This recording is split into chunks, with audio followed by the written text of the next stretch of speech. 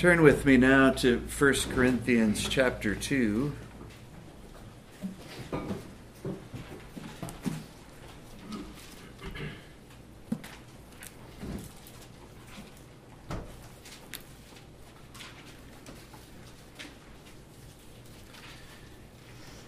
As you are probably well aware, and just to set this text in its context, Paul has begun to address the Corinthians concerning the divisions that are in their midst. If you look back in chapter 1, verse 10, "Now I beseech you, brethren, by the name of our Lord Jesus Christ, that ye all speak the same things, and that there be no divisions among you, but that ye be perfectly joined together in the same mind and in the same judgment," and so on.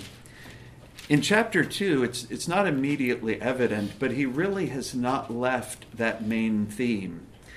I hesitate to call it a digression because it really isn't, but he begins to discuss the ministry and its function, and we're going to read about that here in chapter 2.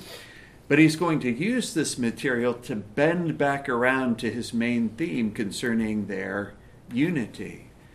Because after all, they are dividing, at least in a measure, over their teachers. And part of the point that the apostle is trying to make is, here you have this unity, but their teachers, over whom they're dividing, are actually unified in that ministry. They have some difference in role and function in particulars, but all unified toward one and the same action. It's the body imagery applied to the ministry, each acting according to the gifts, the graces, and the opportunities that have been given. So this is really not a digression. He is coming back to his main theme in the coming chapters. 1 Corinthians chapter 2, beginning in verse 1.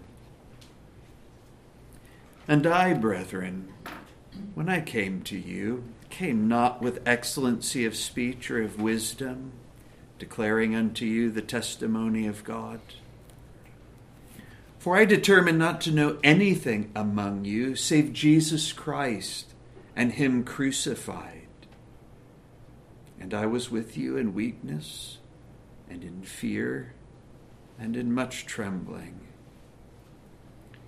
And my speech and my preaching was not with enticing words of man's wisdom, but in demonstration of the Spirit and of power, that your faith should not stand in the wisdom of man, but in the power of God. Howbeit we speak wisdom among them that are perfect, but not the wisdom of this world, nor of the princes of this world that come to naught. But we speak the wisdom of God in a mystery, even the hidden wisdom which God ordained before the world unto our glory, which none of the princes of this world knew. For had they known it, they would not have crucified the Lord of glory. But as it is written, eye hath not seen, nor ear heard, neither have entered into the heart of man the things that God hath prepared for them that love him. But God hath revealed them unto us by his Spirit. For the Spirit searcheth all things, yea, the deep things of God. For what man knoweth the things of a man, save the spirit of man which is in him? Even so the things of God knoweth no man, but the Spirit of God. Now we have received not the spirit of the world, but the Spirit which is of God, that we might know the things that are freely given to us of God. Which things also we speak, not in the words which man's wisdom teacheth, but which the Holy Ghost teacheth, comparing spiritual things with spiritual. But the natural man receiveth not the things of the Spirit of God, for they are foolishness unto him, neither can he know them, because they are spiritually discerned. But he that is spiritual judgeth all things, yet he himself is judged of no man. For who hath known the mind of the Lord, that he may instruct him? But we have the mind of Christ. And there is an application immediately before us. If we are to understand his word read and preached, we need the help of the Spirit of God. I have had the experience, and I'm not alone. Isn't it interesting how the Bible, all things considered, is not a large book? And down through the ages, many people, converted and unconverted, have read it, but it remains a closed book until the Spirit of God is pleased to open it. With respect to the unbelieving mind, it's closed altogether. It's amazing how there can be reading and yet so little understanding. Is there any other book that you can think of that's quite like that? People read it and they don't understand it. They don't see.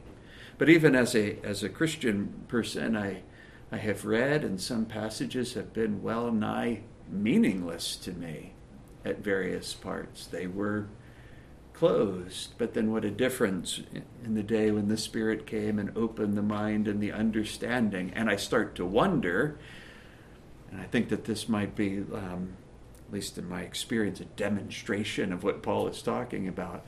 And then I wonder, how is it that I never understood it or saw it before? It seems so plain there now.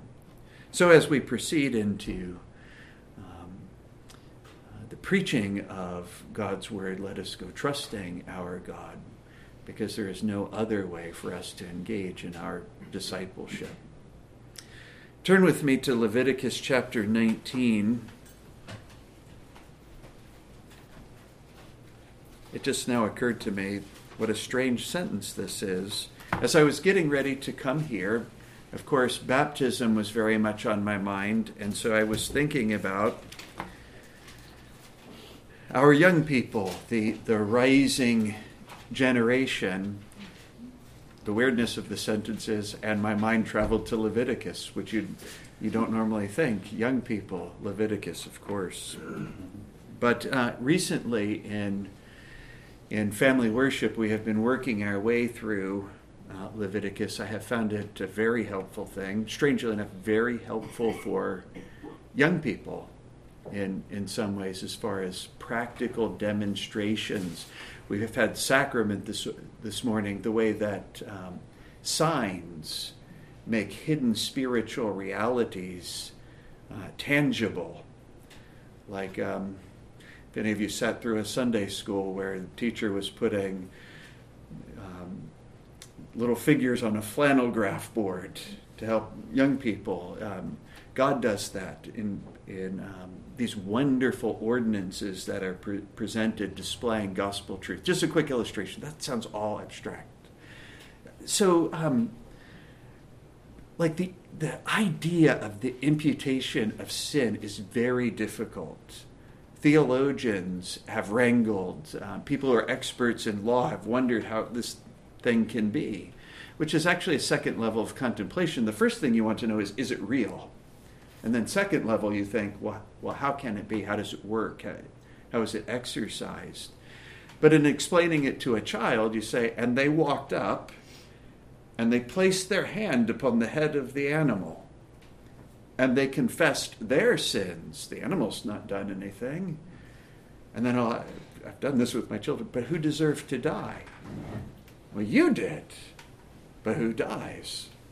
The animal dies, right? So this lively depiction of imputation, you have to know it's real before you can proceed to reflections on how does it work, how can it be, and so on. So Leviticus, far from being useless, is very useful in its vivid displays of gospel truths and dynamics. With this in view, look with me at Leviticus chapter 19. Some things ceremonial, but many things moral in this passage. And the Lord spake unto Moses, saying, Speak unto all the congregation of the children of Israel, and say unto them, Ye shall be holy, For I, the Lord your God, am holy. And if I might pause, you might think of the lesson that we learned about that this morning. Ye shall fear every man his mother and his father, and keep my Sabbaths. I am the Lord your God. Turn ye not unto idols, nor make to yourselves molten gods. I am the Lord your God. And if ye offer a sacrifice of peace offerings unto the Lord, ye shall offer it at your own will. It shall be eaten the same day ye offer it, and on the morrow. And if aught remain unto the third day, it shall be burnt in the fire. And if it be eaten at all on the third day, it is abominable. It shall not be accepted.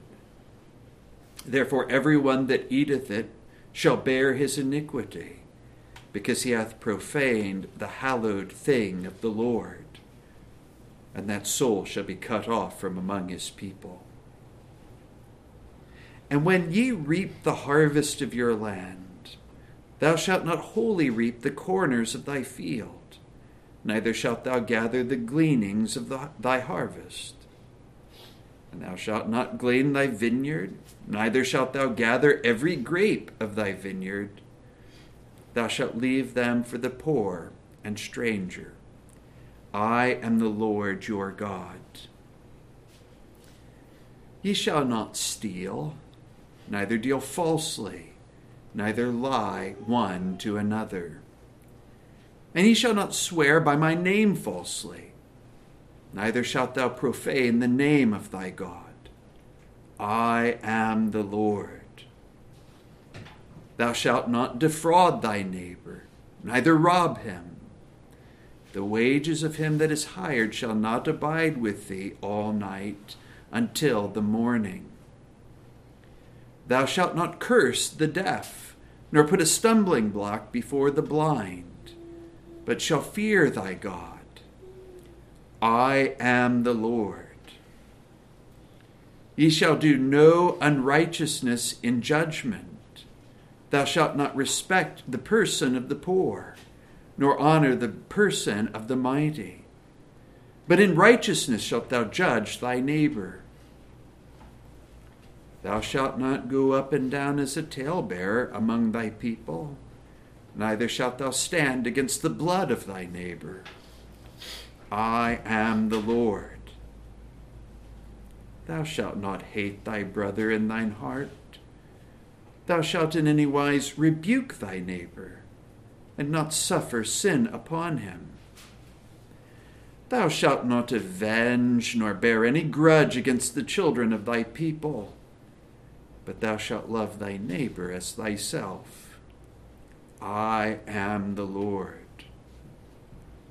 Ye shall keep my statutes. Thou shalt not let thy cattle gender with a diverse kind. Thou shalt not sow thy field with mingled seed, neither shall a garment mingled of linen and woolen come upon thee. And whosoever lieth carnally with a woman that is a bondmaid, betrothed to an husband, and not at all redeemed, nor freedom given her, she shall be scourged. They shall not be put to death, because she was not free. And he shall bring his trespass offering unto the Lord unto the door of the tabernacle of the congregation, even a ram for a trespass offering. And the priest shall make an atonement for him with the ram of the trespass offering before the Lord for his sin which he hath done. And the sin which he hath done shall be forgiven him. And when ye shall come into the land, and shall have planted all manner of trees for food, then ye shall count the fruit thereof as uncircumcised. 3 years shall it be as uncircumcised unto you. It shall not be eaten of. But in the 4th year all the fruit thereof shall be holy to praise the Lord withal. And in the 5th year shall ye eat of the fruit thereof, that it may yield unto you the increase thereof. I am the Lord your God. Ye shall not eat anything with the blood, neither shall ye use enchantment nor observe times. Ye shall not round the corners of your heads, neither shalt thou mar the corners of thy beard. Ye shall not make any cuttings in your flesh for the dead, nor print any marks upon you. I am the Lord. Do not prostitute thy daughter, to cause her to be a whore, lest the land fall to whoredom, and the land become full of wickedness. Ye shall keep my Sabbaths, and reverence my sanctuary. I am the Lord. Regard not them that have familiar spirits, neither seek after wizards to be defiled by them. I am the Lord your God. Thou shalt rise up before the hoary head, and honor the face of the old man, and fear thy God. I am the Lord. And if a stranger sojourn with thee in your land, ye shall not vex him. But the stranger that dwelleth with you shall be unto you as one born among you, and thou shalt love him as thyself. For ye were strangers in the land of Egypt. I am the Lord your God. Ye shall do no unrighteousness in judgment, and meat yard, in weight or in balance. Just balances, just weights, a just ephah, and a just hin shall ye have. I am the Lord your God, which brought you out of the land of Egypt. Therefore shall ye observe all my statutes and all my judgments, and do them. I am the Lord.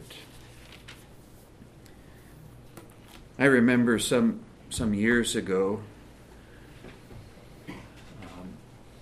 in the midst of normal life, workaday life, the normal rhythms of things when nothing particularly extraordinary one way or another is happening.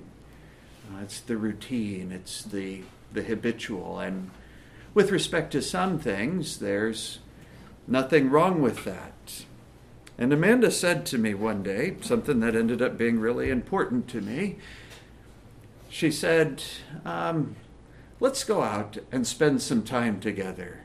And I said, oh? And she said, listen, Dilday, this thing doesn't run on autopilot. And I said, I think you're right about that. And so we did. There is a certain kind of coasting that can happen in relationships. There are routines and there are habits. They are wholesome and they have their place, but they can also blunt effort and intentionality. Sometimes the things that are necessary, not just for the normal rhythms of the relationship, but for growth in it.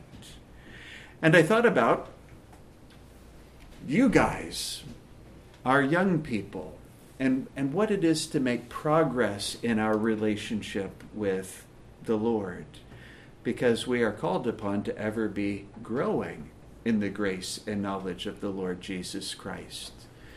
It's not sufficient in the eyes of the Lord for us to hold fast, like just steady or just kind of sitting here. In some ways, motionlessness in the faith is regression, because he's told us to be growing, to ever be advancing, to ever be going forward. That has its affectional element to it. We constantly need to be roused. But there are also mechanical things with respect to discipline that need to be happening, and they don't happen without intention. As I was going over this passage with my children, I was struck by verse 3.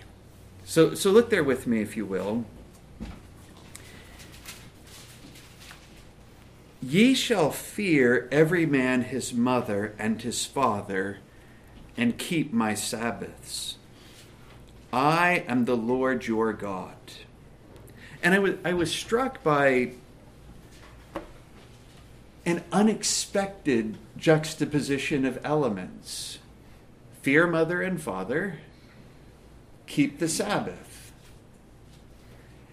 The scripture, obviously those things aren't inconsistent or contradictory. Obviously they can go together. But the question it left me with was, why did the Lord put them here together in this way? You don't just have an itemized list. You do have things that are being related one to another throughout the passage and really throughout the Bible. You want to do a study on this, read the book of James. And what you'll find is that the sections, each like little unit, has its own integrity. All of the parts cohere, and pretty obviously.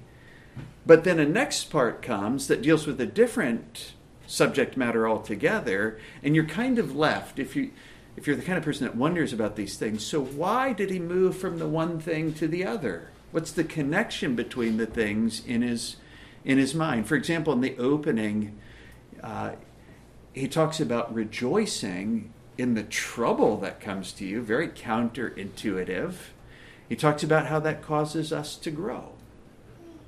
And then immediately he goes to wisdom and asking wisdom from the Lord.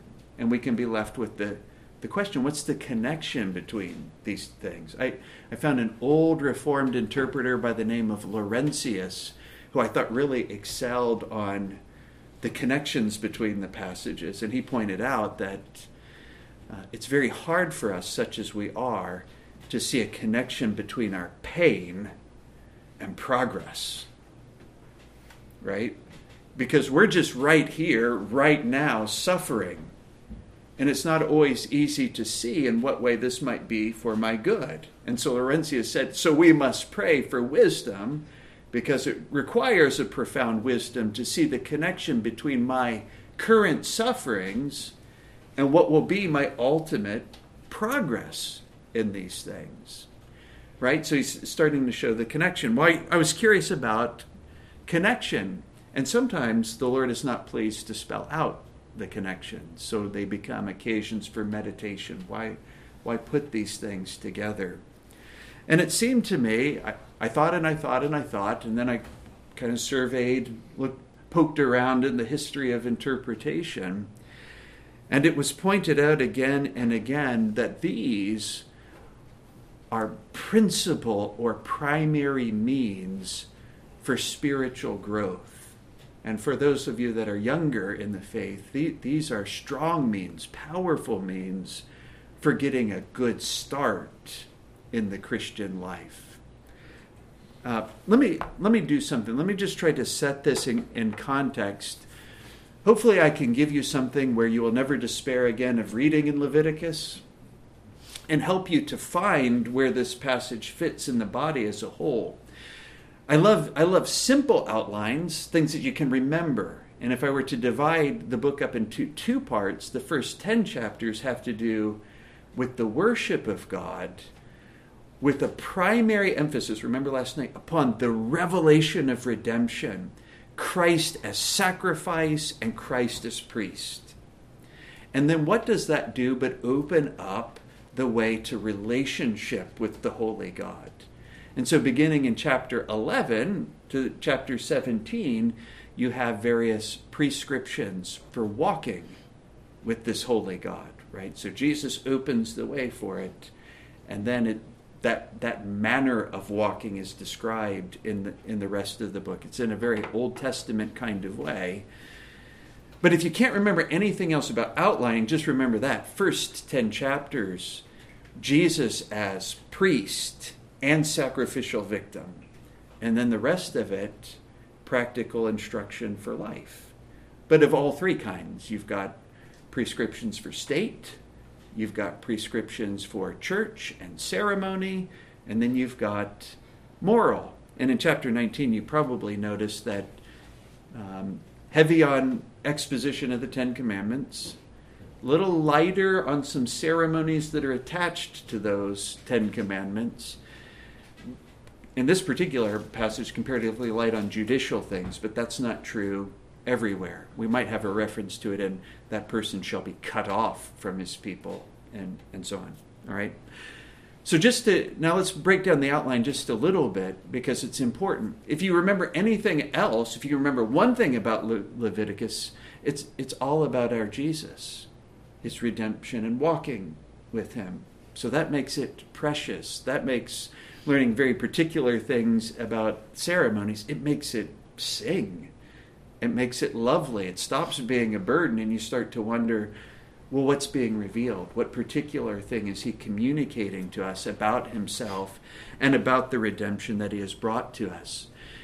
Chapters 1 through 7, the system of sacrifices.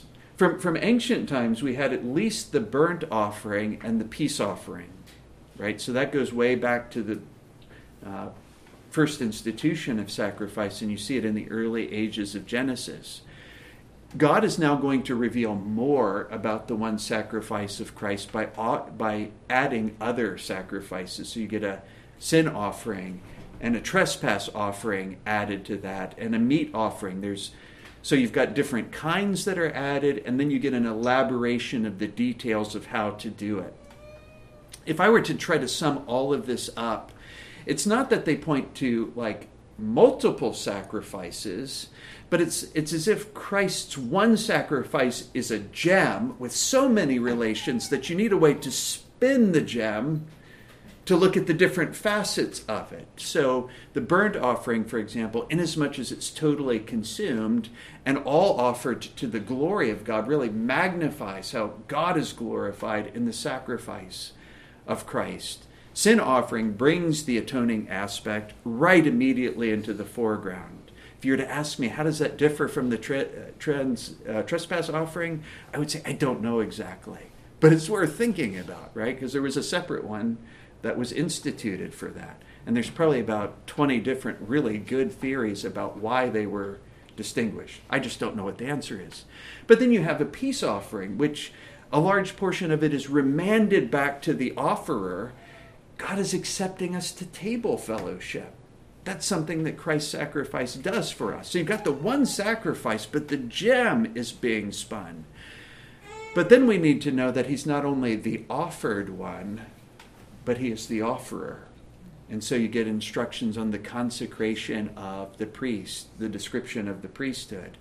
And then you start to understand a little bit more why God would react so sharply when the priests miscarried in the following of the instructions.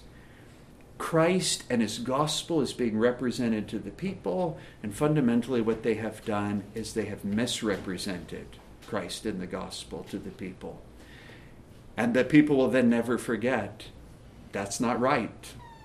That's not the gospel. God has contradicted the action of our functionaries in a way that will ring down through the ages.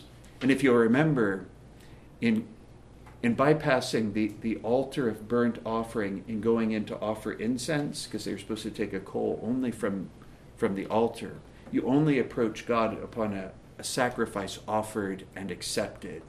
And then we can go in with our prayers and with our praises.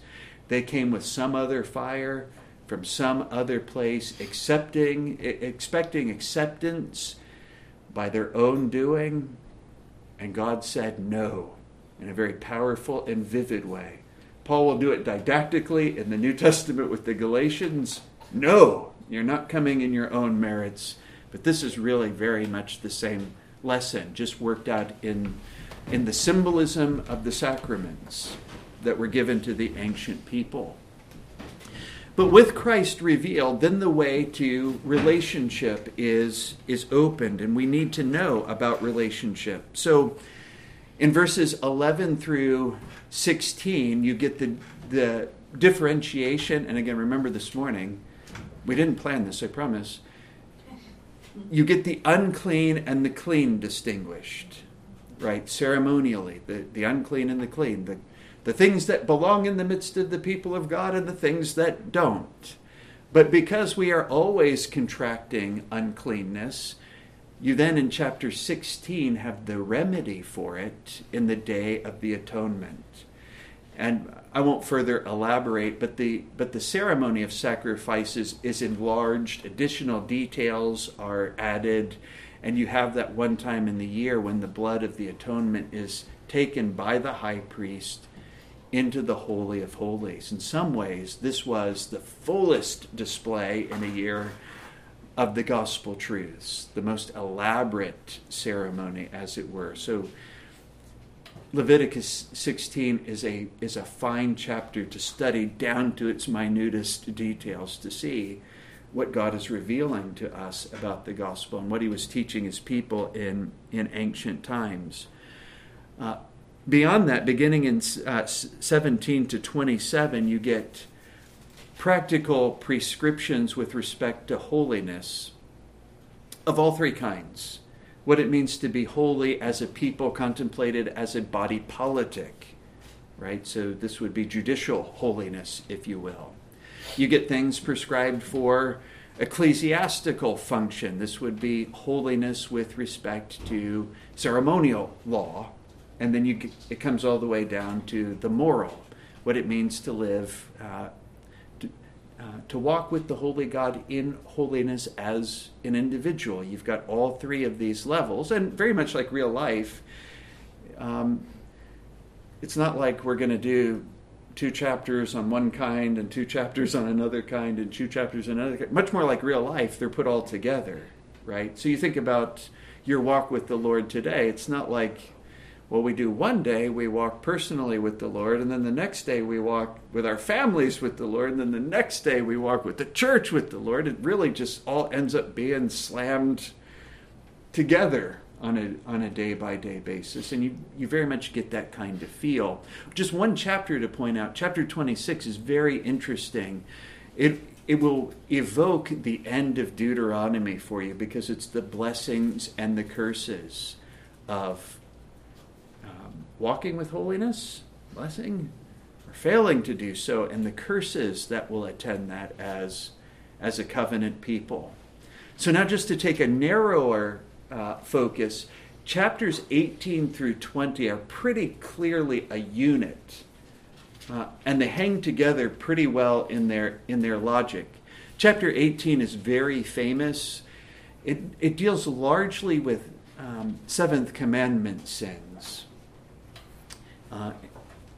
And in some uncomfortable detail, but that's ever coupled with an exhortation that they're to be holy, walking with the Lord according to his commandments, and not adopt the manners of the peoples. They came out of Egypt, where at least some of these things were done. They're going into Canaan, where almost all of these things are done, but they are not to allow those things to encroach upon their own walk and behavior. Walk the way that the Lord told you, not the way that's being illustrated all around you. Not a half-bad lesson for, say, right now. Then in chapter 19, if I were to try to characterize it, and it's not easy to outline, like I said, a lot of it just seems to be pressed up together the way real life is, but it's basically an exposition of the Ten Commandments. I won't do all of this. But if you work your way through, I bet you can identify all 10 commandments, right? So maybe that's something that you could do in the evening hours or tomorrow, but just work your way through it and see if you can find all 10. But all 10 are there. And there's some ceremonial things attached and a few judicial hints. Chapter 20 is where judicial law comes back into the foreground, and the punishments for violation come into the foreground, and some of them are frightful things to consider.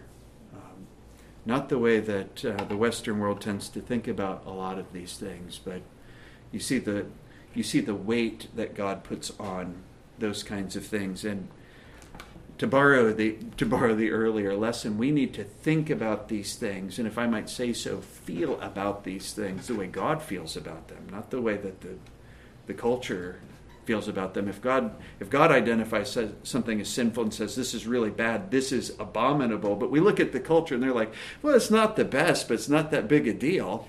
We need to add our amen to what God is saying. right? But the tendency is to want to kind of slouch back to what the culture is saying because we're in that stew all of the time. So really we find verse 3 in the midst of this exposition of the Ten Commandments, and the fifth and the fourth are placed right here together. So just a few words about the verse itself. I want you to notice, first of all, that what is characterized, the action that's characterized here is fear. I don't know about you, but have you ever noticed when the fear of the Lord comes up, like all evangelical people start to get uncomfortable and they're starting to want to explain away the rhetoric, and so they'll say something like, well, it just means respect or reverence. I was okay with about every word except just. But it's more like a recognition of who God is as the Holy One and who I am as a sinner. And it's not just respect, but it's the trembling that results when we recognize that great reality that's in front of us. Well, interestingly enough, that same rhetoric is used here. So when you think about our culture and the way that they handle parents, you look at the way that young people are portrayed in relationship to their parents in culture. You have maybe the opposite. If you want to be happy and fulfilled in your life, you need to shake off the authority of your parents because you know what to do to be happy, but they don't. Little pop quiz for you.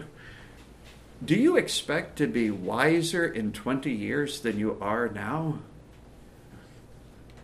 And everybody would say, yes, of course. I mean, if we're developing normally, that should happen. Even for unbelieving people, they should accrue experience and learn things and be wiser in 20 years than they are now. That's just normal development. But it's an odd thing that almost every 20-year-old esteems himself to be wiser than the 40-year-olds. That's weird, right?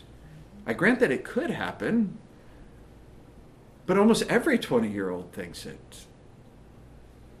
That's weird. And, even to apply it closer to myself, why is it that every 40-year-old will tend to think a lot of his wisdom as over against, say, every 60-year-old? Because if you were to ask me, do I expect to be wiser in 10 or 20 more years? I would say, yes, of course. If I might speak personally, I've started to notice something about my own father. My dad is not a pushy fella, not at all. But sometimes he'll say things to me. I was recently talking to him about an economic matter, and he said something that caught my attention, and I've started to notice this from him. He didn't tell me what to do. He just said, well, that's a young man's perspective. But now, having thought about these things and the way that younger people relate to older people, that really caught my attention. He's trying to tell me something. And in saying it, he doesn't believe that I have the experience and perspective that he has. So now I'm paying attention. Like, so what is it that you're wanting to say to me? What is it that you're wanting to tell me? You understand something. But you're looking at me and you have a sense that I'm not understanding you. So what is it that you're trying to say to me? I try to open the door to him whenever he gives those kinds of hints, because he has 25 more years of life. He knows what it is to be my age. I don't know what it is yet to be his age. And so when he says things like that, it matters. So our culture is going to be like, you don't need your parents. If you want to be happy, you need to shake off the authority of your parents because they're just north of idiocy. You really know. You're the one that really understands what it takes to be happy. Interestingly, that's the inverse of the scripture. Honor thy father and thy mother. that thy days might be long upon the land, which the Lord thy God giveth thee. So culture says you want to be happy, ignore your parents. Bible says if you want to be happy, have a long life and good days, then honor your parents. Listen to them. Open your mind and your heart to what they're trying to communicate to them. And if you don't understand all of what they're saying or why they're saying it, it's all right. Just listen and keep listening. And keep trying to understand, because there's wisdom available for you. And the sad fact of the matter is, when we won't take wisdom that's offered to us in words, whether it's the words of the Bible or the words of parents, the Lord still has a way of teaching us those things, but it's the way of the rod, and it's the school of pain. And as a person who's known pain in life, I would spare you if I could. You can actually avoid it. Not all of it. Nobody can. But opening ears to people who know, this is a way to avoid that. Interestingly enough, though, to go a little further, this is stronger rhetoric than honor. This is stronger rhetoric even, I think, than obey. This is to look at your parents and see the shadow of the Most High behind them. So when you look at your parents, you, having lived with your parents, you know their strengths and their weakness. Mom and dad are good at these things. They're not good at these things or whatever. They're people. They have their mistakes, their failings. If they're functioning properly, they've probably confessed a lot of those failings, right? Repented of a lot of those things with respect to you. So you know, there's no pretense. But the honoring, nay, the fearing of parents really doesn't have to do with who they are or what they've done. They don't have to earn this from you, baby. God is standing behind them. And you fear them because God says so, not because of what they've done or what they've earned from you. Although they probably earned from you more than what you suspect. Paul says, requite your parents. You know that's old-fashioned language, but you know what it means? It means pay them back because you owe them. Requite your parents. And one day when you hold your own baby and you're looking down in that little face, you'll realize, wow, he can't do anything. If I should put him down and leave him alone, he can't do anything. You want to hear a story? So my firstborn son couldn't figure out how to nurse, which was distressing. He can't even figure out how to eat. He doesn't know how to do anything.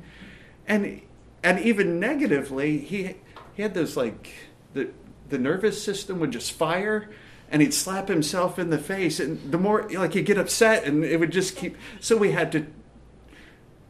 call it swaddling, which is just a fancy way of saying we tied him up, but we don't want to go to jail, right? We tied him up so he'd stop slapping himself. He can't do anything. And that really continues for years and years and years. You pay for them, you love them, you clean them up, you protect them, you dress their wounds when they get hurt, and it goes on and it goes on and it goes on. You owe more than what you think that you do. And I'm not making that up. God says that. But at the end of the day, that's not why the fear is due. And probably in and of themselves, maybe they're not worthy of that. But God stands behind it. He stands behind the office. Think about the way that David handled Saul when he perceived that the anointing of the Lord was yet there on him. And you start to get a sense. This is not about Saul's person, although David loved Saul pretty clearly. But that's not what he's constantly pointing to when he keeps refusing to hurt Saul. God stands behind this office. I will not stretch out my hand against him. I will wait. God has promised me the kingdom. I'll wait until he does that, but I'm not going to rush that procedure. This belongs to the Lord, and he belongs to the Lord in that office. So if I were to commend something to you, and it's really simple. It's really basic. I'll give you some clues to pick it up from your parents when they're doing it. When you find your parents repeating themselves about something, that's because they're looking at you and they're thinking you're not understanding what I'm saying. And you might think you're understanding, but they're repeating themselves because they're looking at you and they know you don't understand. So you should pause and kind of reset. Don't get frustrated by the repetition, but try to focus your mind. What is it that you're trying to say to me? What is it that you see that I'm doing or the direction that I'm heading that's problematic? And what are you trying to say to me? And part of this is honoring God. There's a fear that's there, but also part of it is just your own well-being. This is about getting a good start in life. And nobody gets a good start in life relying upon what wisdom a teenager has gathered. Right? It's like people get a good start in life because they've reaped the wisdom that has come from parents. And the best possible matrix, and you all have it available to you, is when you have parents that have not only had experience, but they have had experience and exercise in applying God's word to life, then you have the best possible matrix of things. They're bringing the word of God to bear upon your situations. Mine that. That's like a gold mine. A gold mine is set in front of you.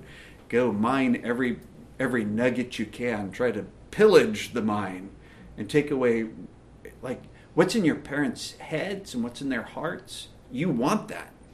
You don't want to reject that. You want that. You want to take that with you because that puts you on a path, a good path for life. A recent experience I had with one of my own sons, and these things matter because a lot of times as young people you can't have the experience of an older person. But one of my sons asked me, he said, "Dad, are you sad that Mom left? Are you depressed about these things? Are you lonely?" Because compared to the way it was, people are in and out of your house all the time. You don't have people here all the time. And I said, "Son, I spend exactly no seconds every day feeling like I'm ever alone. I love it when you guys are here. That's one kind of blessing, but when you're not here, my life is very full. And I never feel like I'm alone. I always feel the presence of Christ with me. So my life is full and rich. I like it when you're here, but it's not like blessedness leaves." And he said, "That doesn't sound real." And I said, "Okay, but just listen." Because it is real. The Bible talks about it. And I've been walking with the Lord now these 30 years, and I found quiet and rest and constant companionship in Him. I've been 18. I know it might be hard for you to see that. But that's a real thing. And you should just listen and think about it. And maybe even desire it. We don't have the experience until we have it, right? And to know that it's real and to know that it's there, we have to hear about it. Our hearts have to be open. We have to be ready, right? Also think about the benefit of family harmony in church life when parents are not just honored but they're feared. Just think about how many upsets and contentions in family and then in congregation would be avoided if just that one principle was observed for just that one reason, because God says so. The end, that's it. He stands behind this. And so there's nothing for us to do but tremble in front of what He has commanded. The second thing that is observed here is the Sabbath day. Again, I seriously doubt that we feel about the Sabbath day the way that we should. And I know that we are Sabbath people, but we live in the midst of a people that don't care anything about it, don't understand its value. If you're like me, you probably came to understand the logic of it before you felt its benefit and its blessedness. So I grew up playing football. And after I was finished playing football, I like to watch football. And the NFL likes to think that the Lord's Day belongs to them. And for all of my upbringing, it did. But then eventually I became convinced that the Sabbath was the right thing to do, and so I turned off the television, and it wasn't easy. At first, I just kind of knew that it was the right thing to do, but then something happened, and of course it happened.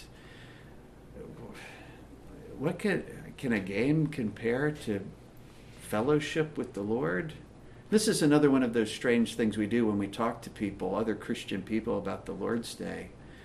Where frequently we'll do the logic, we'll say things like, well, exegetically, that fourth commandment's right in the middle of another 9, and all of those are moral. How are you plucking that one out? And isn't there morality in it? Everybody knows that the performance of duty has a time frame attached to it. If I say I love my kids, but I spend 14 hours a day serving my students and 14 minutes with my kids, and I say I love them, will you believe that? See what I'm saying? The tension's there. We can say a lot of those things. Well, eventually, so we can do the logic. But if you tell a Christian person, well, just imagine for a second, like the Lord, the King of heaven and earth, to which all other authorities are subordinate, has actually set me free to come into his presence and refresh myself in him, enjoy him, delight in him, get together with the people of God and enjoy that common delight. Even if you couldn't convince yourself that it had been commanded, don't you wish that it were true? Isn't it a strange thing that happens? Like, you're like, I keep the Sabbath day. You're a legalist. Legalist? I think he just set me free. And that nobody can tell me any different. My boss can't tell me to come into work. The magistrate can't tell me what to do. The high King of heaven and earth has set me free. And there can't be anything better than being in his presence. So I loved football, but I didn't love football like that. And how happy I am when every Sabbath day comes. I'm happy when they come, and I'm always sad to see them go because of the freedom that's been afforded to me simply to enjoy him in those things. But that enjoyment of him, remember, your chief end is not just to glorify him, but to enjoy him. And that's the fullness of life. Earlier this week, we were having a conversation, and Edwards came up. Edwards is famous for his judgment sermons. Even in his own day, the other ministers complained, what about these sermons? And he answered, he said, well, the Bible, like the prophets, threaten the people with covenant sanctions. I'm a Bible preacher. What do you want me to do? I think you have to take it up with the author. This is not my problem, right? But then later researchers did a statistical analysis on his themes and his word choice. And his favorite theme, which seemed lost on everybody, was the loveliness of Christ and the beauty of the divine being. And you see that delight in God. Like I want to think about God, to think about his attributes and who he is beautiful. You think about how constancy came up from the psalm, and you think inconstancy's ugly. I know, because I do it. It's yucky. I do it right sometimes, and then but never all right on the inside. That's one kind of inconstancy. And then I went from this sort of half thing to none at all, and then and it's ugly and it's a mess and everything else. But perfect stability, faithfulness. And then when it seems too abstract, he gives us the incarnate Savior, and you can watch it work out in a human life. And everybody knows it's the most beautiful human life. Like, look at that. Everybody knows that's the best. Believers, unbelievers, everybody knows it's excellent. And so that's what Edwards would do. He used to ride out into the field to contemplate the the beauty of the divine being. When I first encountered that language, I was like, who even talks like that? It's amazing. Something amazing is going on here. And they say his church didn't pay him enough to get very much paper, so he'd write really small, which the church has now been having to spend hundreds of thousands of dollars to try to decipher. But anyway, he'd write really small. And then when he was writing, like he'd pin the things on his jacket, and his wife said he looked like he came back from a snowstorm with all of these these papers pinned all over him about the things that he had thought about as he was thinking about like the glorious majesty of God, or the gentleness, the lowliness, the meekness, the sweetness of the Savior to poor sinners. And he's pinning these things all over his body. Well, the Lord has opened a space for you to do that, right? And we've got a lot of things that he's calling us to do, a lot of things he's commanding us to do. But think about the great mercy. Like, those things tend to want to be all-consuming, but then he steps in and he says, that's enough. And I'm gonna block off this time. And during this time, it's you and me, and nobody can tell you no. And I'm like, that's the best thing in the world. I love that. But it's something beyond the logic of it. As I've told you before, it's about seeing Christ. And as we spend time in his presence, we start to look more like him. We start to grow. And all of this went into, as I was looking at this verse in the coherence, if you want a good start in life so that you can run well, if you want your relationship to deepen, that's not just the affectional elements, it's not just stirring it up, though sometimes we have to do that too, but it's these practical things. Listen to your parents. I promise they're trying to help you. Not trying to hurt you or limit you. They're trying to help you in your growth with the Lord. And if you open your mind and your heart, you probably will be helped. But then the Sabbath day has been given as a bulwark for your piety. The Lord fends everything else off and gives you time to climb up into his lap and enjoy him. Enjoy that intimacy. Enjoy reclining on him and knowing that you're loved and that you're cared for. Sometimes I just marvel. And we went through some times when we were really, really poor, and I didn't work on the Sabbath day, and we still ate. And it was a week-by-week reminder that it's an optical illusion. I'm not taking care of myself. Because on the day when I stopped taking care of myself, I was still cared for. And then I fell unconscious. We call that sleep. I couldn't care for myself then either. And then I still woke up. The Lord is actually caring for me. But again, sweetness and tenderness, like I have you work because that's part of your life with me. But I take care of you. That's not a stress that belongs to you. I take care of you. You just do what I tell you to do. You just walk. But I take care of you at the end of the day. So remember the Sabbath day to keep it holy. And I can tell you for sure that you will never regret not one single minute that you spent with the Lord. Probably at the end of the thing you won't be proud of all the minutes that you spent on various things, but you'll never regret one of those. And open your minds and your hearts to your parents. They can help you, and it's important. God has given them to you as a gift to help you grow, to avoid the pitfalls of life, and to help you run well. And if you do it right, you can absorb their wisdom in a small fraction of the time that it took them to attain it, which is what makes advance from generation to generation possible. Just like a math book, the principle's really no different. Somebody took a lot of time to figure out these things, and they hand it to you in 5 seconds. And so then you can take that, and you can build upon it. And the wise do so. Let's fulfill the command of James and ask the Lord to help us in this regard.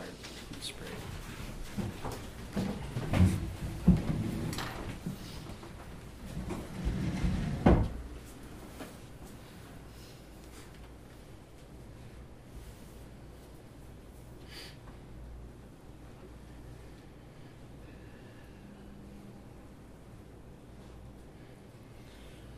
Our Father in heaven, we are encouraged thou didst take foolish Corinthians and then place them in Christ Jesus, who became to them wisdom. And we know that thou art no respecter of persons. We ask that thou wouldst pluck us out of our backwardness, our slowness to learn, our folly, and place us in Christ Jesus indeed, so that we might begin to accrue wisdom, heaven-sent wisdom, wisdom that belongeth only to thee, and which thou alone art able to give. We ask that thou wouldst forgive us. Thou hast sent truth in the Scripture, and also many means to help us and support us in the appropriation of it. We lament how frequently we have rejected those helps. But great is thy faithfulness. We believe that thou art able, by the Scriptures and by thy Spirit, to make us wise unto salvation, and then to bring us along to perfection, so that we might be thoroughly equipped for every single good work. We trust thee to this great end. And if we might spread our desire before thee, we do ask that thou wouldst help our young people, our next generation, to appropriate the lessons much more quickly, so that after this sad period of stagnation